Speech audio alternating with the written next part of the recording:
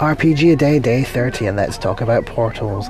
Not just a great game, but also just fun RPGs. Portals are quite good for getting players around from one place to another really quickly if you don't want them to walk around for ages and ages wandering around. My 6-year-old stare at me now, wondering why I'm talking about Portals. Yes, that's another Portal in Minecraft. Laughing at me now.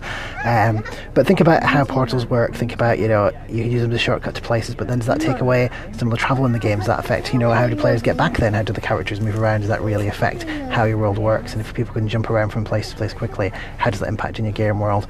Maybe portals that aren't always open, portals that require some sort of sacrifice or some sort of concerted effort to use.